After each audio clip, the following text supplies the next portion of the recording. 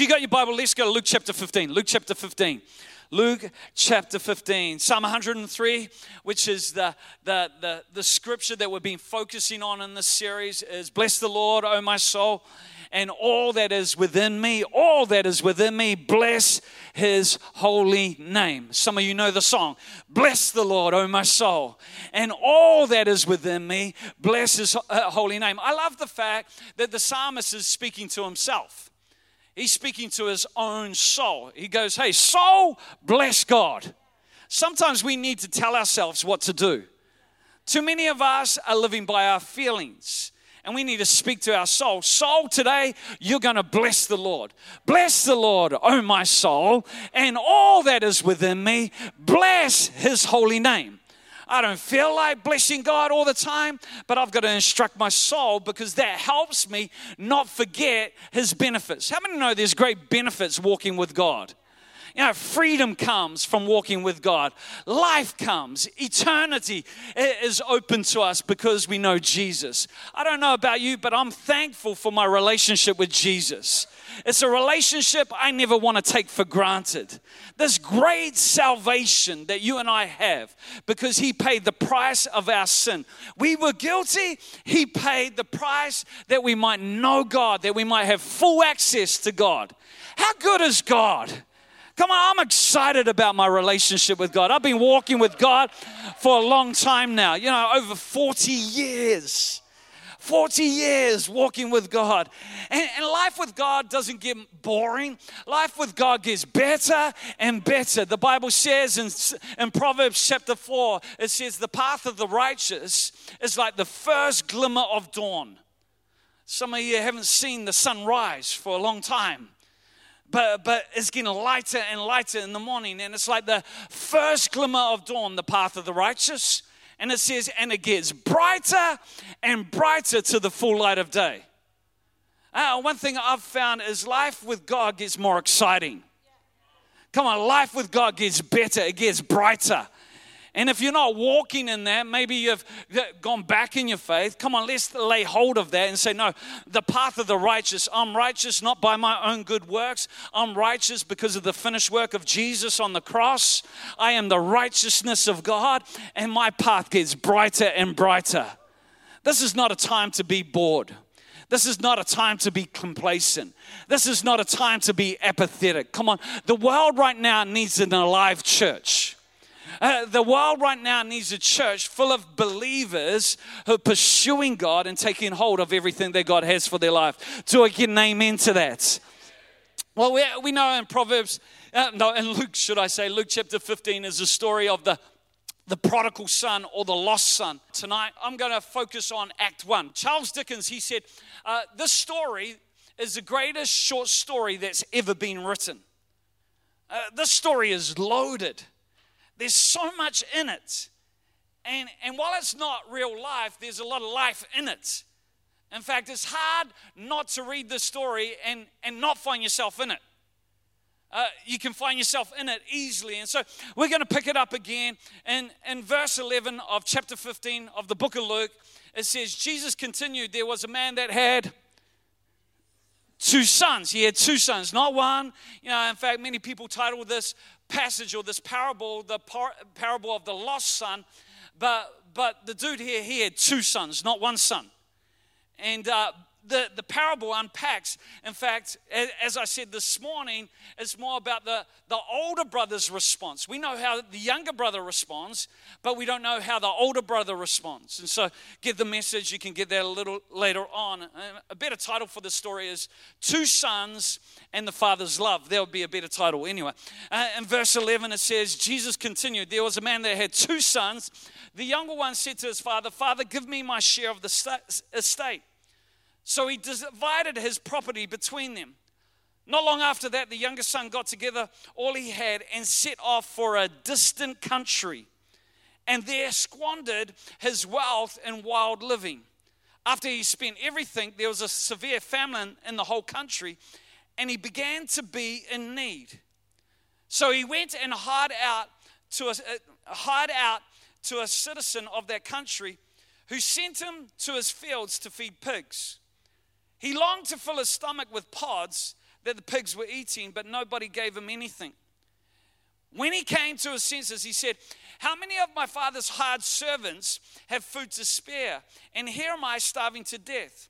I will set out and go back to my father and say to him, Father, I've sinned against heaven and against you. I'm no longer worthy to be called your son. Make me like one of your hired servants. So he got up and went to his father. But while he was still a long way off, his father saw him and was filled with compassion for him. He ran to his son and threw his arms around him and kissed him. The son said to him, Father, I've sinned against heaven and against you. I'm no longer worthy to be called your son. But the father said to his servants, quick, bring the best robe and put it on him. Put a ring on his finger and sandals on his feet. Bring the fatted calf and kill it. Let's have a feast and celebrate. Amen. Bring the fatted calf, kill it, and let's have a feast and celebrate. For this son of mine was dead and is alive again. He was lost and is found. So they began to celebrate. If you want a title for tonight's message, it's A Rude Awakening. A Rude Awakening. Now, I got the challenge because I get up early. And I'm sort of early riser. It came from my teenage years where I used to do a paper round and had to get up at 5:45, 6 mornings a week. And from that moment, I've always been somebody who gets up early and wants to get going during the day. But that brings a whole lot of challenges with it, especially when you're married and your partner wants to sleep in. Because how many know getting ready in the dark can be a challenge? You can try and be really careful, but I found sometimes the more careful you try and be, the more clumsy you are. It's like some people want to know, want others to know that you're awake. I know some people, it's like when they get up in the morning, they bang the doors, they shut things, they make a whole lot of noise because they want others to know how much they're suffering getting up early. I'm sure some people have some flatmates or family members like that. It's like, I'm getting up earlier than you. You have the opportunity to sleep in. And look, I'm working hard here. And so there's some slamming of doors and there's some crashes and there's some bangs. But I try to respect my wife. I try my hardest to be careful. But sometimes I trip over things and I make a noise and I wake her up. It's like sometimes people, on stage, they have to adjust things and they try and be discreet, and it's almost like they try and tiptoe across stage rather than just walking normal. It's like, I don't want to make a noise, I don't want to disturb anything.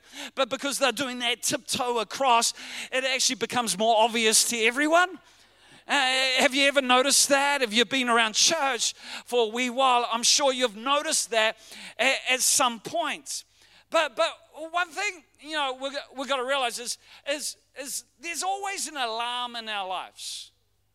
And we need alarms to wake us up to different things. Back in my day, when it comes to an alarm, there was only one sound for an alarm. That old school digital clock, you didn't get to choose the different sounds that you'd wake up to. There was only one sound, and that sound went, and it was relentless. You couldn't sleep through that. You had to do something about it. But today, how many know you can wake up to birds chirping? You can wake up to the ocean rolling in. You can choose the sound of your alarm. And in fact, today, there's different sounds to notify you for different things. I know that you can even assign different ringtones to different people. I don't know whether you've done that and what you've assigned to the different people in your world, but you can do that today. Now here's the thing though, is the effectiveness of an alarm is in direct correlation to how much you want to or you don't want to wake up. In other words, until your desire to hear the alarm outweighs your desire to sleep, it's going to be ineffective. How many people have ever slept through an alarm before? It's like, you'll be honest, I've slept through an alarm. A whole lot of people would say, I've done that before. It's like, some of you don't even push the snooze button. It just keeps on going and you don't even notice it. But I want to say, in this story, there's a whole lot of alarms and notifications going on. And I really believe there's a lot that we can take out of this, because I feel in my spirit, and this is what I feel, is God wants to bring about a spiritual awakening in our nation. Not just in our church, but in our nation. I believe what God wants to do in this place is going to be a key and a catalyst to what he does in the nation. And when there's a group of people who are awake in their spirit, who are alive in their spirit, how many know they can change the world? Right now, the world's in a desperate place. There's so much going on in our society. You just need to tune into the news. There's so much going on. And in a lot of places, the world is just reaping the seeds that have been sown. So many people are going, how's this happening? Why is this happening? Well, if you sow an ideology that lives distant from God and apart from God, how many know you're going to reap that? The breakdown of the family units. The reason why we're seeing so much carnage in a lot of places is because there's been an unpacking, there's been destructive forces that are trying to take away from what God instituted. And how many know the family unit is part of God's plan? And society in a lot of places is asleep. And a lot of people are asleep to how God works. And that's why there needs to be a wake-up call. And a wake-up call comes when we listen and we respond to that alarm. I really believe, number one, that there's a warning alarm going out there. See, get this. The warning alarm in this story is when the younger son said this to his father. He said, Father, give me my share of the estate. Give me my share. It's like, give me. It's like, give me. I deserve this. You owe it to me. We're living right now in a generation of people who are consumed with self. It's like, give me. And that's a big warning sign if your life is just all about you. One thing I don't want to build is a church with a whole lot of consumer Christians, where they come to church just to have their need met. Where they come to church, and as long as church meets my need and it's convenient, I'm there. But the moment I'm challenged, the moment, I'm asked to get involved, I'm out of here. So many people just want a God who fits their construct of what they believe God to be. But God is God. And you can't change who God is. See, initially, all he was after the Father's hand. Yeah, give me my share. But he had no desire to understand the Father's heart. It's like, give me my stuff, old man. I'm not interested in knowing you. And he goes, I'm out of here. It's like, as long as it's about me, I'm going to be there. But if you ask me or ask anything of me, I don't recognize love in the form of discipline and responsibility. In other words, I just want a religion that affects my circumstances and my situation, but I don't want any commitments that come from being part of the Father's house. What's in it for me? See, the whole message of Jesus, what we're going to understand, is about not living for ourselves. It's no longer I that lives. When we give our hearts to Jesus, the me, the I, takes a back seat. It's no longer I that lives, but it's Christ that lives in me. See, a full life is a life that's concerned about others. It's others focused. In fact, what happens is it's only by having that others focused that we improve ourselves.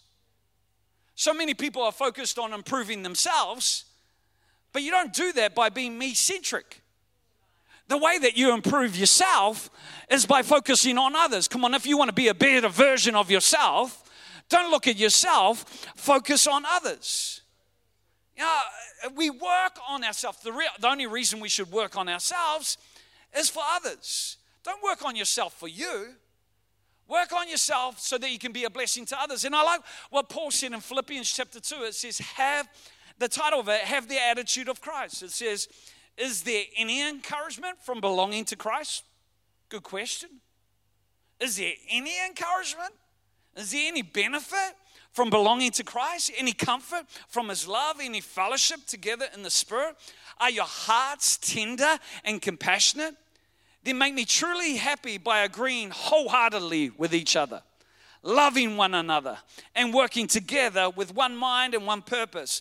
Don't be selfish. Turn to your neighbor and say, don't be selfish. Don't be selfish. Don't try and impress others. You know, I wonder how much time is spent trying to impress others. But here Paul says, don't be selfish. Don't try and impress others. Be humble, thinking of others better than yourselves. Don't look out for your own interests, but take interest in others too. You must have the same attitude that was in Christ Jesus. You know, let's make sure that we don't just succumb to our flesh. Let's let God awaken our spirits. Some of us have lived by our feelings for too long. But living by your feelings is the luxury of good times. I was saying, recently I've been in Slovakia. And, you know, what's going on is the war in the Ukraine is next to it. And talking to some mothers, and they're really concerned that their husbands and possibly their sons are going to be drafted into the army. And they're going to have to fight. Now, a lot of people in New Zealand, they wouldn't even cross their minds that could ever be a reality, going to war. But for those who live in Eastern Europe, that's real right now. That's really real, what's going on there. But how many know when you're in a battle, you don't have the luxury of living by your feelings? Living by your feelings is the luxury of good times. But if you want to awaken your spirit, you've got to actually deny your flesh. You've got to push aside your feelings. Come on. If your spirit's to be open to God, you can't listen to your feelings. So many people say, well, I'm just being real. Well, here's the deal. The most authentic you can be as a believer in Jesus is to believe. We are called believers, not feelers. But so many people are living by their feelings rather than faith in Jesus. And come on, there's an alarm that needs to go off. If our language is all about us and what we're doing, and it's all about our life and our problems, you know, we need to wake up. We need to wake up. You're going in a downward spiral. Yeah, how long do you need to go along that path to realize it's not going to bring life? True life is when you focus on the mission of others, you know, and you focus on others. And so there's this alarm that goes off. But the second alarm that goes off in this story is the GPS alarm. And I know a lot of people today are used to using Google Maps. What will we do without Google Maps? I remember my first time in London, there was no such thing as Google Maps. What you had is you had an A to Z. How many remember old school maps? Anybody old enough to remember old school maps? To get to the place that you're going, it's like you had to note the different pages, because once you got to the end of a map on one page, it would say go to page 13, and the map would continue on page 13, and then you would have to go to another page to actually go there, and you would map it out before you left. Today we just get in the car and we say our destination. We say our destination, and we just tune out and we listen to Google. But there's times where we get it wrong, and that's where Google or other things has to reroute our destiny. You know, some of us, you know, we're going down a pathway that's leading to destruction. And there's an alarm that needs to go off, because God needs to reroute us. He needs to change the direction that we're going on. Here it says, not long after that, the younger son got together all he had and set off, listen to this, for a distant country. And he squandered his wealth on wild living. You know, have you ever been lost and not knowing you're lost? Yeah, some of you, you know, you make out you know where you're going. You know, others are in the car and you're saying, yeah, I know, but really you don't. You're just making it up as you go along. Come on, anybody driven with somebody like that?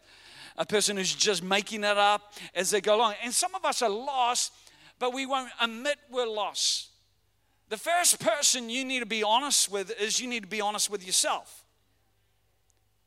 And for you to reach your destination, it's so important you actually locate yourself. You know, even with Google Maps, you need the GPS, the coordinates. You need it first to locate yourself if you're to get the directions to where you want to go. And there's too many Christians right now, they know God's got a plan for their life. They know there's a destination, but the problem is they can't locate where they are right now. It's like when you go into a shopping mall and you see a map with all the shops because you want to see what shops you're going to. On the map they have this little dot, and on that dot next to it, it says, "You are here." And until you know where you are, you can't make your way forward. And here this guy, he sets off to a distant country. Some of us right now, we're in the room, but if the truth be known, we're in a distant country. We're not close to God at the moment. See, you can be coming to church, but still not be close to God. See, in one way or another, all of us can be in a distant country. A distant country can be any area in your life where you dismiss God. Come on, right now, where are you in a distant country? It could be that every part of you is in a distant country. Or it could be that a specific area of your life is in a distant country. And what you got up is you got a no trespass sign. And there's a line. And it's like, God, you're not welcome into that space. I'll let you into this space. I'll let you into this space. But this is a no-go there, no-go zone. How many know there's no freedom in that? God, where are you in a distant country right now? I really believe the Holy Spirit wants to locate some people in this place. How we ended up there isn't always clear, but there's many reasons why a lot of people can leave the Father for a distant country. We've all left at some point in time because we've all sinned. And sin separates us from God. And sin is the vehicle that takes us to that distant country. See, many travelers to the distant country, what they're doing is they're running away from a God that doesn't exist. See, the perception they have of God doesn't actually match the reality of God. See, there's a real danger that we reject a God that we've created in our minds, rather than the God who created us. See, many people today, they see God as unreasonable. They see God as a cosmic killjoy. He's too restrictive, too narrow. They don't see God's boundaries as a fence. Well, they see it as a fence that imprisons them rather than a guardrail that protects them. God's laws are there for our benefit. They're there so that we can live a full life. But many people reject God and go, no, I know better. They're not there to hem you in. They're there to protect you and release you into the fullness of what God has for your life. But many people see God as unreasonable. A lot of people see God as unattainable. It's like, God's standards are just too high. I'll never be good enough. So why even try? If you think God is impossible to please, at some point in time, you'll stop trying to please Him altogether. But get this, it's our faith that pleases God. It's our faith, not our good works. It's our faith that pleases Him. And some of us have created a God in our mind that doesn't exist. Some of us see God as unmerciful. Some of us see God as angry. That's what we experienced in our upbringing, an angry father. So what we do is we project that onto God, and our response to God is like how we respond to our earthly father. And we see Him as unmerciful. Some of us see God right now as uncaring. It's like, where was God when my father died? Where was God when this happened? Where was He when I needed Him most? And they perceive God as this impersonal force that doesn't care about them. And so, because they think God doesn't care for them, it's like, well, I don't give a rip about Him. And so their relationship with God, our relationship with God can be summed up like this. He doesn't care for me, and I don't care about Him.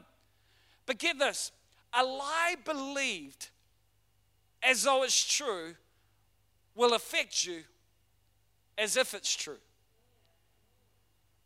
So if you believe it, as it is true, it will affect you as if it were true. See, there's this whole thought. What you know can help you. What you know can help you, but what you think you know can hurt you. And a lot of people have limited God, and they think they know God. But here's the thing. If you're running from God, you don't know God, because if you really knew God, you'd be running to Him. Because if you really caught sight of how awesome and how amazing Jesus is, you wouldn't be running from Him. You'd be running to Him. And a lot of people don't have the right perception of who God is. And until you perceive God rightly, you'll never receive from Him. Have you gone to a distant country? Because I believe there's people in this room and in the areas of your life right now, you're in a distant country and God's saying, come home. Come home. Come home. Right now, it's like you've been dismissing this for too long. You've put up a trespass notice, no go there. You can't go there, God. But if you want to see revival in your own life, that's the place where He needs to go. Now, here's this dude. He goes out, spends his inheritance on wasteful living, ends up in a pig pen, eating what pigs eat. And the Bible says he comes to his senses.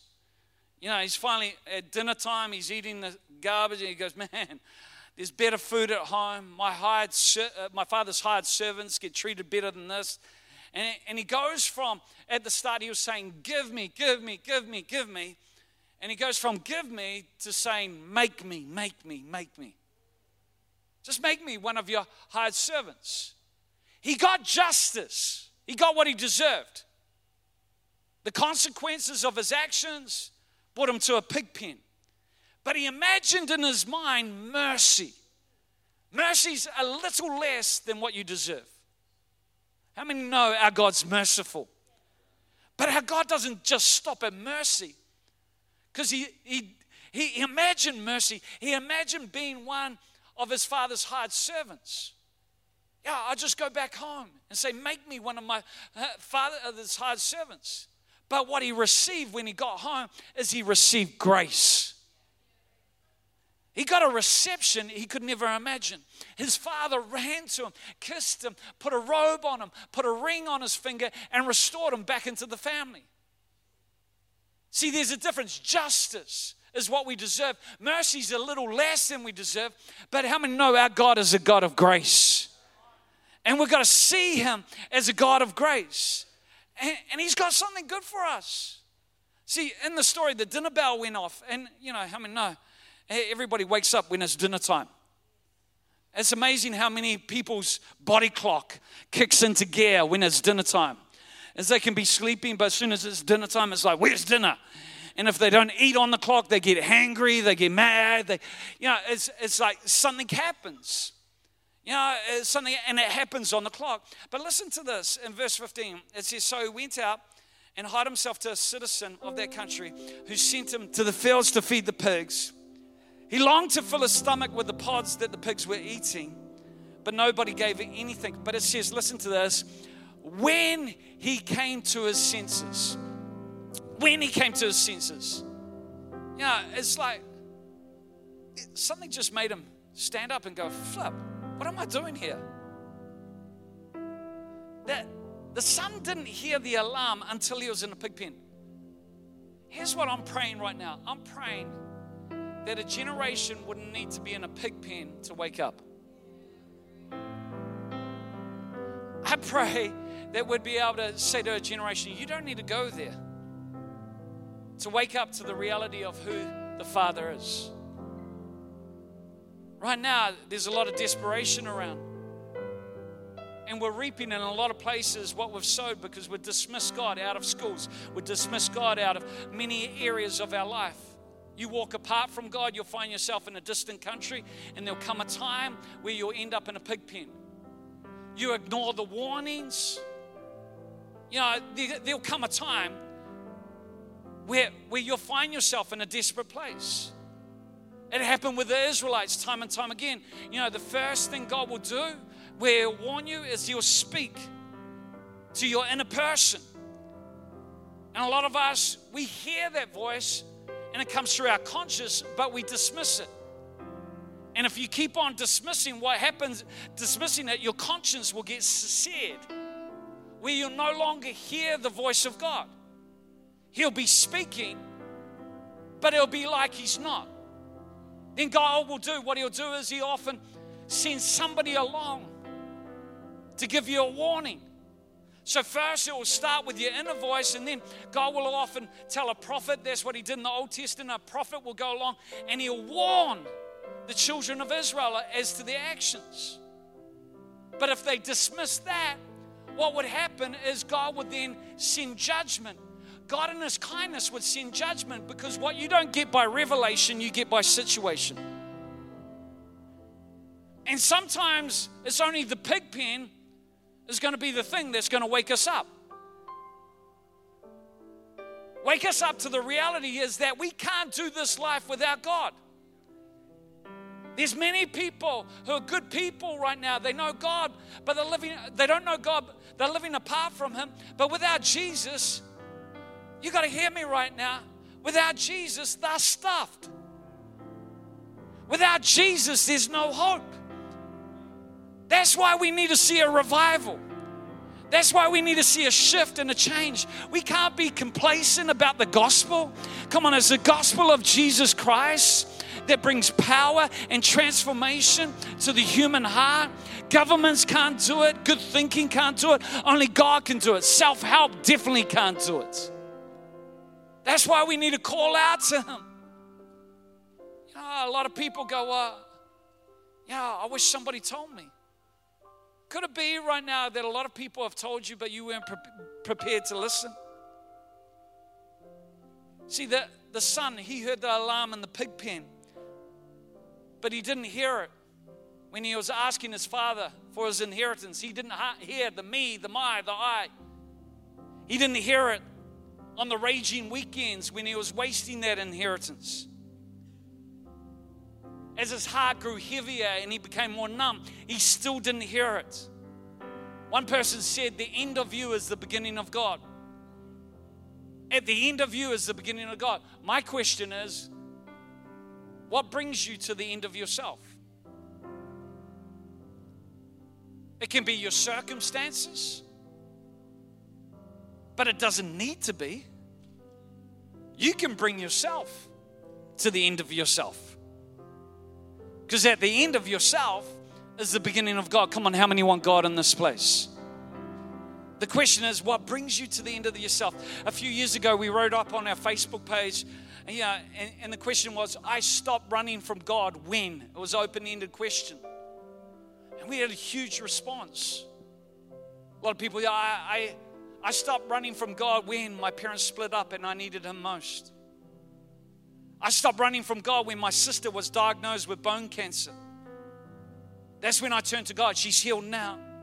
I stopped running from God when I had depression. I stopped running from God. Another person said, when he revealed himself to me. I stopped running from God when I hit a dead end. I stopped running from God when I was spiritually bankrupt. I stopped running from God when I had nothing else in me. He picked me up. And I didn't know, but he was there all along. I stopped running from God when I realized how much I misunderstood the nature and the character of who he is, even though I'd been a Christian a long time. How did this dude not hear the alarm? And some of us right now, we're sleeping through alarms. We know of people who are just dismissing God. They're casual about God. But I really believe God wants to bring about an awakening. It may be a rude awakening, but I don't care, long as people wake up. Because too much is at stake for people to be asleep. You know, it's interesting. You know, we got married, I think, after 5 years of marriage, we started having children. And up to having children, Kathy was quite a heavy sleeper. She would sleep through a lot of things. But the moment we had a baby, it's like her sleeping changed. It's like she was attuned to every noise and every sound. Before we had a baby, I was a light sleeper, but once we had a baby, I became a deep sleeper. I go, wow, amazing. The baby slept right through the night. I didn't hear her crying. It was like the reverse, but she became a light sleeper, and she was just attuned to every sound and everything that was going on. And, the question is right now is, are you attuned to the voice of God? What are you sleeping through? Some of you, it's like, even when an announcement comes up about fasting, oh, well, that's not for me. Well, how much of God do you want? It should be concerning when we don't have a hunger and a desire to pursue God. It should be concerning when there's areas of our life where we're just lukewarm. Come on, this whole gospel, the kingdom of God, works off this all in. I'm all in. God, I give you every part of me, not just one part. God, if we're to see our society change, it's going to come from a group of people who just don't dip their toe in and dip their toe out. So many people put their hand in, put their hand out. The kingdom of God is not the hokey tokey. Come on, I'm all in. I'm all in on this. I don't want a Christianity that just meets my need. Because a costless Christianity is a powerless Christianity. And there's a big danger in the world that we as churches, as ministers, just appeal to a God who meets their need. Yes, God can meet you in your place of need, but He wants to take you above and beyond that. And the only way He can do that is by you surrendering everything and saying, God, I'm going to run to you. I'm not going to run away from you. Come on, these issues right now, there's some people you've been struggling with for a long time. You've just accepted it. But it's capping your faith. It's capping your relationship. Come on, don't be like this guy. We has to get to a pig pen to wake up. You can wake up in AUT at a 5 o'clock service on a Sunday night. You can have a spiritual awakening right now that sets you on a new course. You can have an awakening where your life begins to have a greater impact and influence on the lives of others. Because when you experience the freedom, the people around you get impacted by the life that you're living. Come on, I pray that the world looks at you and I and sees a God who's alive, a God who's real, a God who wants to do incredible things in and through our lives. Come on, that's a God I know, and that's a God we need to show the world around us. God is not dead, He is alive. Come on, He's alive, He's living, He's powerful, and He wants to do something in our lives, but not just in our lives. Come on, God wants to change cities. God wants to change nations, and He wants to use you and I to do it. Now's not the time to fall asleep, but now is the time to stand up and be counted.